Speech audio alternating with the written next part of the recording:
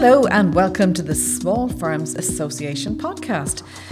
The SFA is the voice of small business in Ireland, proudly representing a diverse membership of businesses, often with less than 50 employees. We're homegrown and span every sector of the Irish economy, and our members are found in every town and every city in Ireland. In this series of podcasts, we'll be exploring human resources issues and drawing on the expertise of leaders in the field of human resources. Brian Smyth is joining us again today, and Brian is founding member and managing director of Maybe International. He has over 20 years' experience helping organisations in different parts of the world to achieve new levels of performance, success and overall well-being. He's written 2 books. The first, Managing to be Human, explores how it's possible to lead and manage with integrity and effectiveness. And his latest beautiful book, Your Beautiful Life, A Gift, was written to help people make the most of every day and to enrich their lives. You're very welcome, Brian. Well, co-creating a culture, a corporate culture, strategies on creating your business employee engagement culture, how to bring out the genius in your people and your company. Well, that's a big topic, but tell us, why is culture a good thing? Yes, that's a good question, because before getting into any kind of strategies for creating a culture of engagement of employees in our business, we need to spend a little bit of time thinking and talking about why is that such a good thing, if it is. And if it is such a good thing, then why aren't we doing more of it? Okay, so there are many good human and humanitarian reasons for engaging people. I mean, it helps them to enjoy their work more and to be happier, both in and out of work. But if we were to leave all of this aside and selfishly, as it were, focus our attention exclusively on the business, on our company, then engaging people makes equally good sense. As Ben Zander, the orchestral conductor, says, enrolling people, engaging people gives you all of them, gives you all of the resources of people in your organization. So it's very simple. It makes absolute sense, purely from a business viewpoint, because you'll get more out of from your people when they are engaged. You'll get all of them, as Zander says, and they will feel better too, of course. And it's not always easy either to get people engaged. And I suppose we know an engaging culture is important, but is it really that important? Yeah, I think it would be a big mistake to think that engaging people will make a difference, but not a great one. Yes, a big mistake, because really engaging people will change the whole culture in your company and get everybody in it to work to completely new standards and to perform at completely new levels. I mean, listen, what would you think of an organization where, 1, firstly, people have to perform to a very high standard. Secondly, very clear and very challenging goals are set. Thirdly, there are lots of rules to be complied with. Fourthly, good performance is always highlighted and recognised, and poor or unsatisfactory performances never let go unchallenged. Fifthly, in this organisation, people have to perform well to belong, and if they don't, they leave or are let go. Sixthly, in this organisation, there are strict disciplines that are applied and that people do adhere to. Sloppiness is simply not tolerated. Seventhly, people's personal likes or dislikes or preferences or wishes are not always met and often take second place. Eighthly, in this organisation, everyone is held accountable for their performance and for the fulfilment of their role. 9, people cooperate and work together, but when the need arises, one person calls the shots.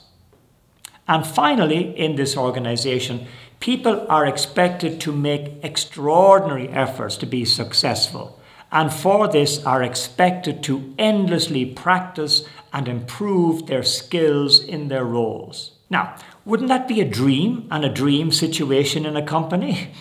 But the big question is, would people like to work or belong to an organization like that is so demanding and exacting.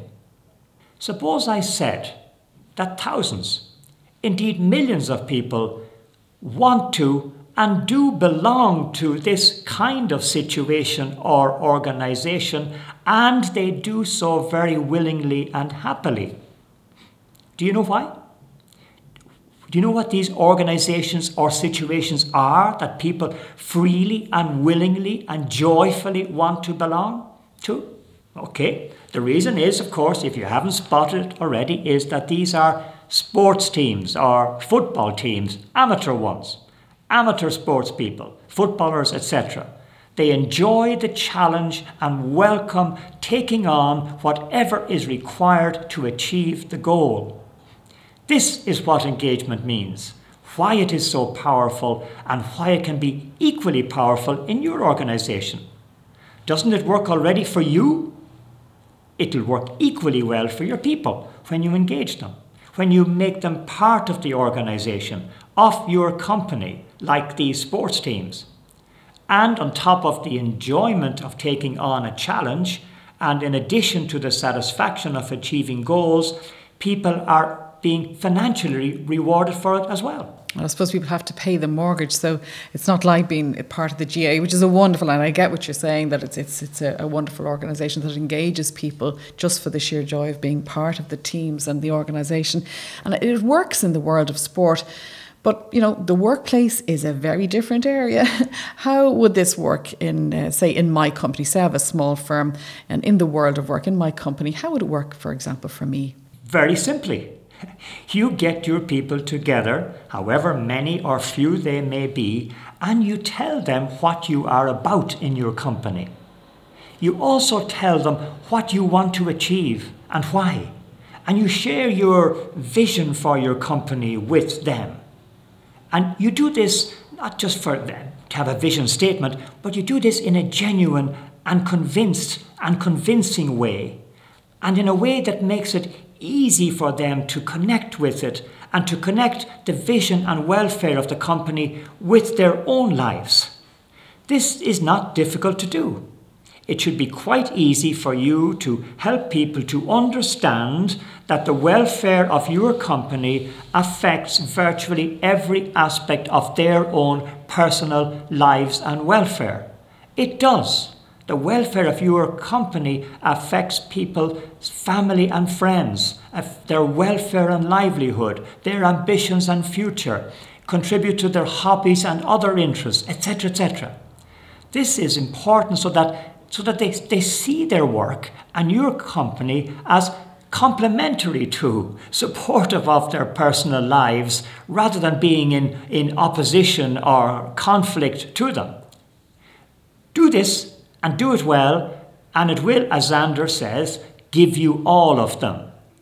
Then, when you have made great sense of this to them, you work with them to identify what you need to do, all of you, what needs to be done in order to make that goal or vision a reality. It's very simple and very easy. And what do you mean by Xander? Who is Xander? Ben Xander is the conductor of the Boston Philharmonic Orchestra, and he talks about engaging people, that when you engage people, they become enrolled, they sign on, they committed, they commit, they want to belong because it's meaningful. And that's what I mean by sharing your goal or vision for your company. If you do it well and are really convinced about it, then people will enroll, people will sign on, and as Xander says, you've got all of them. And not dividing their lives between their real outside life and their work life, which is regarded as a sacrifice and a loss on their true lives. And you end up making better music too. You end up making better music. But why, would I, say I'm a small firm employer or just a manager, why would I ask my people what we need to do? Why do I ask them? Surely that's my job. I'm supposed to be the boss. I'm supposed to know. And in fact, most of the time I think I do know anyway. This can be challenging, not because it's all that difficult to do, but because we don't feel comfortable doing it. Remember, I asked the question earlier as to why we don't engage as much as we might with people, or even as much as we might like to. I think this is part of the answer at least. We don't engage our people, I think, for two reasons. Firstly, because we don't believe we need to. As you say, we know or should know what to do and are expected to know. And secondly, the second reason is we don't engage our people because doing so could cause confusion. In order to increase engagement, we need to deal with and overcome both of these blocks. Now, in regard to the first, the reason frequently put forward for engaging people is that doing so gets their buy-in and their commitment to our plans and various projects. This is true, but it is not the main reason for engaging with our people. The main reason is that we get their contribution and ideas on what to do, and so we end up with better ideas, better plans, better projects. As they say, none of us is as clever as all of us, and our people will see things that we don't see and think things that we don't think. It's downright, forgive me, stupid not to ask people for their ideas. It's stupid because it's bad for people and it's bad for business. We'll hear and learn things that otherwise we would never have known, and so we'll be able to do things that otherwise we would never have done. Remember what Einstein said, 4 or 5 people thinking together is the equivalent of a genius. So as we've already mentioned, we'll get and enjoy the support and commitment to all our plans and projects because people will justifiably and honestly see them as theirs. I suppose with employees sometimes too, they're seeing things at the coalface, at the customer interface. So is it worthwhile listening to them for that reason alone? Absolutely. They do see things that we don't see, and they see them with different eyes from our eyes. We see them from our management, our ownership, our owner eyes, or our worried eyes. They see them in a different way. So it may look like the same reality, but they're getting a different view and perspective on it because of their closeness to it and the different way they see things. And do you think there might be an element of fear there as well, that we don't want to listen to them because we're afraid to engage people? Yes, that's the second block I was referring to, that we were afraid to engage people because we feel that we may lose all control and direction, like some form of democracy. It'll become chaotic and it'll cause lots of confusion, and therefore we can feel that as a manager I need to make the call to avoid this confusion, and this is a very common mistake. Managers often think and give the impression that by engaging their people, getting their ideas, consulting them, they think that the decision will then be made by the group through consensus or a majority or through discussion of some kind. Once the manager makes it clear that it is they, the manager, who will make the decision, then this confusion is removed. The manager will make it very clear that it is their responsibility and right to make the best decision, and that they will always do so, and will always do so based on what they believe is best for the business and everyone. Of course, there'll be lots of situations where there's full agreement and clear consensus, but this consensus, this agreement, will never be the basis for the ultimate decision, which always remains with the manager. We could slip into a false and dangerous form of democracy.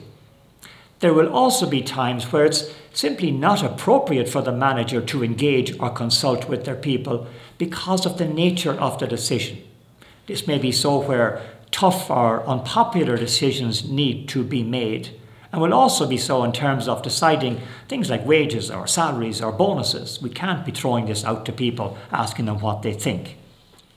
But once the previous work of getting everybody clear on the overall importance and value of the company or business for everybody and for the lives of everybody, this will not be seen as a problem, nor will it be one. There'll be no clash of conflict between the welfare of the business and people's welfare. The kind of culture that we described earlier will operate like in the sports arena, and people will give of their all because of their commitment to what they clearly see it is for their own benefit and welfare. You will have all of them. And I suppose companies that have been around for a long time, they've been around and survived because they've done this kind of engagement. They have, that's true, and the companies that are not around anymore are probably so because they didn't do this kind of work. As you were saying earlier, they didn't pick up the signs of what was happening early enough.